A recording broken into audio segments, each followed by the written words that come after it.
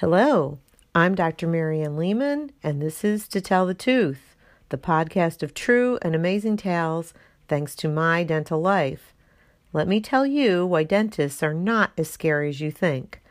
I am telling the truth when I say I'm a happy dentist whose surprising adventures will entertain you, inform you, and hopefully will change your perception of the dentist. In today's episode, you will hear about the trip I've been talking about for the past few weeks now. The trip to South Dakota that I took just last week with my two hygienists, one oral surgeon, and one endodontist, or as we like to call ourselves, Team Nutmeggers. I've been a dentist for over 30 years now. I have practiced in a small Connecticut town, and I have done lots of dental things, like research and teaching, but I have also traveled over 1,400 miles to work in a dental clinic on a Native American Indian reservation. What I want to tell you is through all of this, I seem to attract and encounter the most interesting people. I've been taken to the most fascinating places, and you won't even sometimes believe this has happened to me, a dentist. So today's story is a first one for me, a really fascinating place. I went on a trip to volunteer at a dental clinic on a Native American Indian reservation in South Dakota. How did this ever happen? Well, do you remember the story about my trip to the Dominican Republic with the dental students? On that flight home, I couldn't help thinking I would really like to volunteer in some way like I just did, except in the United States. So there I was reading the journal of the ADA on the plane, and I see a classified ad that read, in big bold letters, "Volunteer dental professionals needed at the St. Francis Dental Clinic among the Lakota and South Central South Dakota. Call Marty Jones, RDH, for details." That means she's a dental hygienist. Well, that was March 2019. Within a few phone calls, we were planning our office trip to take place in October. In that time, my hygienist and I had to renew our CPR certifications, find our birth certificates, apply for our South Dakota volunteer dental licenses, arrange travel plans, and look for additional members of what would become Team Nutmeggers. You see, there were 5 operatories or dental treatment rooms, and I wanted to fill every one of them. So one day, I said out loud in my office, to no one in particular, I was just putting it out there in the universe. My dream team to Dakota would include an endodontist, that's a dentist who does root canals, and an oral surgeon, because Marty says they have root canals coming out of their ears there. And we need someone who could pull teeth like with their eyes shut, because there's a lot of teeth to be taken out too. So I thought that would be ideal. Well, no sooner did I say that, and a few days later, Dr. Carolyn Kilbride walked in my door, introducing herself as the new endodontist joining a practice nearby. Within minutes, we hit it off, and she was signing on to go. She was so excited. She had gone to the same dental school that I teach at, and she had been on several service trips before and wanted to go on another one. At her welcome reception at her office a few weeks later, I met our oral surgeon, Dr. Garrick Alex, who happens to be opening a practice in my same town. And again, we instantly hit it off. And he was quick to say, as became what we learned is his go-to slogan, "Let's get involved. Let's do it." Within 48 hours, he had his forms filled out, and he was scheduled to be the final member of what would be my dream team. We all went out to South Dakota not knowing much. We knew there was a clinic, there was equipment, there were chairs, and there was a house for us to stay in across the street. but none of us had ever been on a reservation before. We were uncertain of how we would be received. We had no idea of how many patients we would see or their needs, but we all had the desire to use our talents and skills to fill a need for dental care in this population. The following conversation is of my two hygienists, Doris Raposo and Kathleen, Kat as we call her, Rich, and myself, just after we left the reservation. Okay, so I'm here today. We're about 24 hours after leaving the Rosebud Reservation in South Dakota. We spent 4 full days on the St. Francis Dental Clinic mission.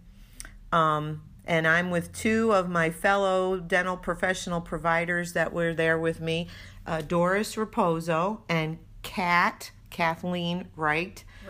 Rich. Sorry. She's only worked for me for 5 years, and I say her name, Rich. It's fine. You're not the only one. They are both dental hygienists, and we worked with an endodontist and an oral surgeon in a clinic, and that's about all I'm going to say. I figured let's ask, this is the first time that we are going to be talking about our experience in a formal format here. So, ladies, they have both been hygienists now for many years. Doris, how many years have you been a hygienist? 46. And Kat? God, I wish I went first. 5. All right, and I know that you've both done dental volunteer service type work before, so this opportunity that we just partook in, what was it like in comparison to what were you expecting as far as the dental care? Like, was it harder? Was it more involved, less involved? I think it was more involved than I thought, or maybe it was as involved as I thought it would be, not knowing. The previous times of working with the Mission of Mercy and some of the dental clinics that I've done, Connecticut's care is so much better even for our poorest people, that these people had so much more work to be done, and their oral health was so much worse. Mm-hmm. And deteriorated even at a younger age. Mm-hmm. What about you, Kat? It was shocking. That first day was really humbling to get into the clinic and to just start meeting people and kind of really starting to see what the situation was among all ages, from 60-somethings to 12. There was just so much that needed to be done, and they needed so much help. And also, not only that, but education. Like, they've never really, it seemed, formally had somebody that ever taught them all the things that they could do to help themselves, because it's seemingly so easy, brush, floss, but for them they just needed someone to come and bridge that gap. But unfortunately, there's been a lot that's happened in the meantime, that we experienced, and it was just eye-opening. Even in the Connecticut places like Mission of Mom and stuff, you see a lot. You don't see what you saw here. What they're referring to is once a year, our state, Connecticut, conducts that we call it the Mission of Mercy, where dentists and hygienists, assistants, dental students volunteer their services for about a weekend of free dental care. It's like a big MASH unit that's set up in a big public place like a high school auditorium or such, and people line up for miles. There's no appointments. People line up and they are put through a triage, and they get treated with 1 or maybe 2 services of what they need to have done, their most urgent need. This clinic, comparatively, was set up with pretty much an appointment schedule, which I was really impressed with. Yes. That there were appointments, and we each had our own room to work in. Kat and Doris were in one room together. I had a room. The oral surgeon had a room. The endodontist had a room. But a patient would come in and maybe see all of us within one day. So Kat. That was one thing that I was I didn't know what we were walking into.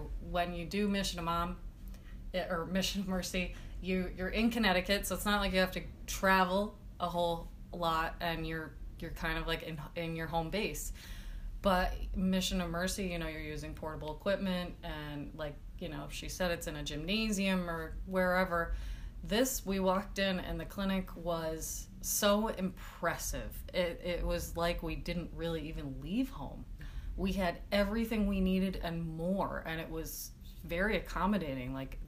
I was blown away. How about the team that we were thrown together with, right? Right, Doris? The team was phenomenal. Mm-hmm. The director of the clinic, Marty, she is an amazing woman, and her assistant, Miranda, she was there, knowledgeable and basically helping us with some of the factors of the people on the reservation as well. Mm-hmm. But the equipment is fantastic. The instruments they've got great instruments. They had the tools to be used. The chairs were a little old, but no big deal. They were working and great. And I don't know, the team was fantastic. And then the people that came with us, the oral surgeon and the endodontist, I had never met before, but we worked really well together. It was a very cohesive group. Everybody helped each other. Mm-hmm. Well, I think everybody really went into this with the same mindset, in that we do what's best for the patient. Yes. We do what's best for the patient. Yep. And when you all come together like that, doesn't matter where you're from. One assistant was from another part of South Dakota. The oral surgeon was trained in New York. The endodontist was trained in Connecticut. The two ladies who ran the clinic were Native Americans, right? Who lived on the reservation. But we all had this commonality of we were there to treat the patient and treat their dental needs. Respect the patient, talk with them, and do what's best for them. Get them out of pain. And underneath all of that, to treat them with a level of dignity, which, our chairs didn't have a cuspidor, that little bowl that everybody likes to spit in. So, give them the cup, show them to the bathroom, let them rinse with some mouthwash, explain to them what you're doing, which I'm going to say, when I went to the Dominican Republic, this was rough because I don't speak Spanish. We couldn't communicate with our patients. Mm-hmm. So this was a great opportunity because we didn't have the language barrier. But we did find something interesting. Maybe on day 2 it happened, where we found out from one of the older folks that in the Lakota tradition, they don't necessarily look you directly in the eye, and they hold back on communication because they believe that if you look someone directly in the eye, you are looking into their soul. So here we are trying to look them directly in the eye, and we're almost violating their code of conduct. So it took us a little bit of time, I think, to kind of assimilate to how to talk with them and be friendly and approachable, but not overstep our boundaries. But they weren't all like that. No. They weren't all like that because a number of the people, when I introduced myself, they looked me in the eye. So they seemed to have been a little bit more out in the open and more familiar with our ways, maybe. I don't know. Yeah. But they were also the ones that, the single mom who pushed her kids to college, to getting trained for something, who wanted something more for her child. So they were assimilating, I think, a little bit more versus the young man that I had who was an auto mechanic and would not look me in the eye. And I respected that because I saw him after we found this out. So it was okay, and he didn't want to talk too much. I also feel like another side of it is there were patients. We saw so many new patients that had not been to the clinic yet. But there were also, I would say maybe it was about a 50-50. I don't really know the exact percentage, but I would also say that the people that had been there maybe at least a few times in the past, maybe they just, through their other experiences, they started realizing, this is how it goes. You could chat with me and that's okay. So I don't know, but there definitely were some people that were very open, very willing to talk about things. And then there were others, a lot of the children I felt were very quiet. Except for that 9-year-old. Except for the 9-year-old I had. Yeah, he was a little rambunctious. But, it interesting, and it was an exercise in really just taking the cues and going with it and trying to do your best to be respectful. You know? Yeah. Is there any one patient or two that you might remember? Oh, yeah. Go Oh, my God. I might start crying even talking about her. There was one patient I had, and she was just a rock star, as our oral surgeon would say. Yeah. She had survived lymphoma in 1980. She's still in remission, so almost 40 years later. She had West Nile. She's had hepatitis B. Her house burned down. She lost everything. She told me, the dress she was baptized in burned up. Her wedding dress gone. Like, we had this whole conversation about it. But she looked at me and she said, I told my kids, after all I've been through, I'm going to live to be 100 because that's just, look at what I've survived. And I don't know, this woman was so incredible. She was so resilient. She went through a lot that day too, and she still left smiling, and she called back. She was just so thankful, and so, I don't know, I was so touched by her story, and I will forever remember her. No, that's great.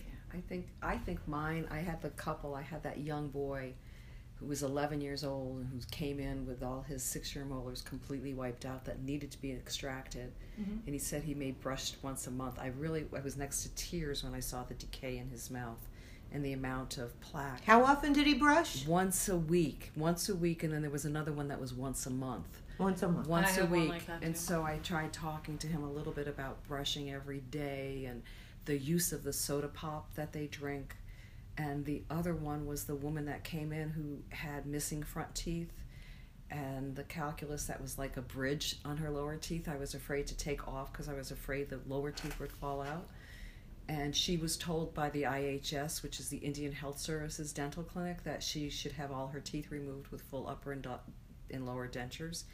But she had good bone level in the rest of the teeth. It was just she needed preventative care. She needed to get what was wrong taken out and repaired, and the rest of preventative care. And I went over, and she seemed so grateful to me that she was almost in tears when I told her, no, you don't mm-hmm. need these taken out. And just for perspective, Doris, how old was she? Oh, she was, I think, 33, 34 years old. Mm-hmm. Even the 25-year-old that had all this massive decay, and she was working as a counselor for the meth patients on the reservation. She had so much decay in her mouth. It was sad. It's sad that they don't have, like you said before, they don't have the education mm-hmm. in the prevention to prevent what's going on. Mm-hmm. Yeah, and their diet. The diet, very high in sugar. And the poverty. Very high in sugar. Mm-hmm. The coffee with 3 to 4 teaspoons of sugar in it, and coffee all day long. They don't stop drinking it. Yeah. A lot of smoking as well, and chewing tobacco. And a lot of alcoholism as well. Yeah. Right. There were a lot of questionable soft tissue lesions that we saw, and we looked at each other and were like, well, back home, we would send you to the oral surgeon and have it biopsied or removed. And here, what are we going to do? So our oral surgeon, Dr. Garrick Alex, who we just met, we didn't know him from anywhere, he immediately got on the phone with his colleagues at Columbia University Dental School and hospital, and he had them FedEx to the clinic biopsy kits at no charge, the FedEx no charge, so that he could do a biopsy and remove a lesion. And in the future, he set up this communication link with them so they could do it in the future, which was a really great service that he did. So how do you guys think we were received by the people that we treated? Because, sometimes I felt like I looked at the patient's face and I thought, oh boy, we walk in here, obviously we're white. We can't hide that we're not white, and we're here to help you, but I'm sometimes think that they think, are we imposing on them? We're here to help you, but I mean, they did want our help because they showed up, but I didn't want to overstep my boundaries. So, it was a fine line you had to walk. And I just left hoping that they were happy and that they got the idea that we were there respectfully helping them. So I'm wondering, what did you think? I think that from where we come from really helped actually with what we encountered, because where we come from, there's a certain level of expectation that people, they expect you to make them feel comfortable. They expect you to explain everything. It's just that kind of an environment where we're from. And then we come over here, and now it switches a little because we're trying to be so, soft and gentle, and we're trying so hard to be respectful, and we don't want to make anybody feel uncomfortable. But so we have all these tools of like, okay, this is how we're going to help make a patient feel comfortable and welcome and not judged.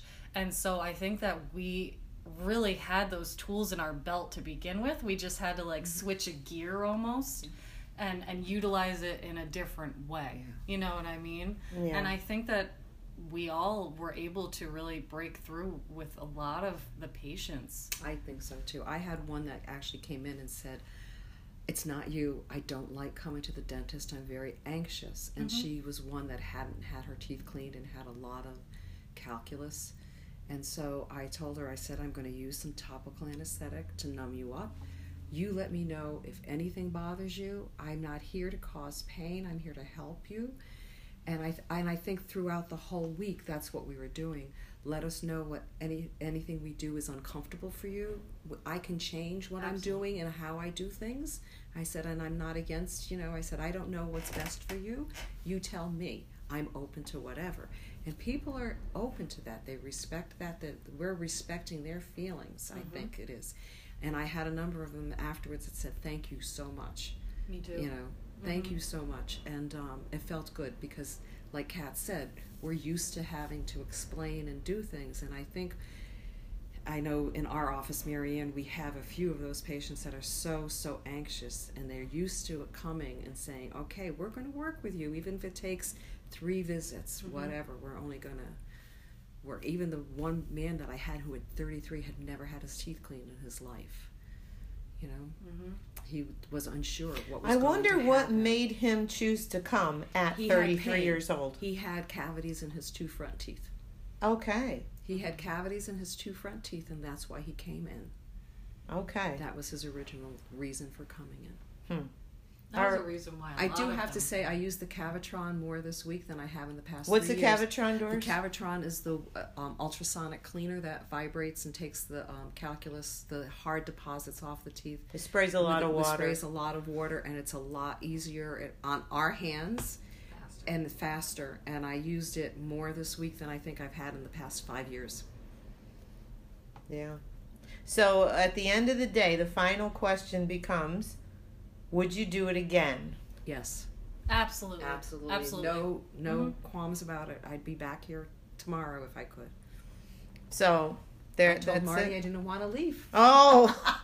The last day, Doris and I were like, Doris started the day like teary, that I was ending the day teary. I mean, it ended in the blink of an eye. Really, it felt like we've been planning for it, and then we got here. And then it's like, oh, okay, we're going to meet all these other team members, and you have, those normal kind of anxieties about all these things happening, and you're new and you're being thrown into a new situation. Then it was like we all just got in it, and we're all like, we're only here for this short amount of time. Let's do what we can do. And we all were just like cranking. Yeah. And now it's over, and we're sitting here going, huh? Like how did that happen? It's like a roller coaster. Absolutely. You're scared, you get on it, you're excited, the adrenaline's running, and then you get off the ride and you go, "Oh, let's do it again." And I want to do it again. And I want to be in the front seat. Absolutely. Yep. Right? Absolutely. So and we were not able to do what we are trained to do with the perfection. All we could do was our best for these people, because we had limited time, and we'd run over, and it was not a problem. We would run over. We covered for each other. So it was an experience. But I'd do it again. I would do it again tomorrow in a heartbeat. Okay. Thank you, ladies. So from the sound of it, this won't be our last dental service trip together. You heard them. They would do it again. And guess what? So will I. There's so much more to tell you, like the great new friend we made, Carrie, the assistant from another part of South Dakota. She became a nutmegger, a big part of our team right from the start. And then there's a story about the attack of the feral dogs that happened at our house the very first night. And how about the most famous patient I treated, the president of the tribe? Well, those are all stories for another time. But if you want to see some pictures of our adventure, you can follow me on Instagram at Marianne DDS or on our Facebook page, Marianne Lehman. Right now, I have to go because I got to get ready to treat my patients back here at home. Thanks for listening, and I look forward to talking with you next time on To Tell the Tooth.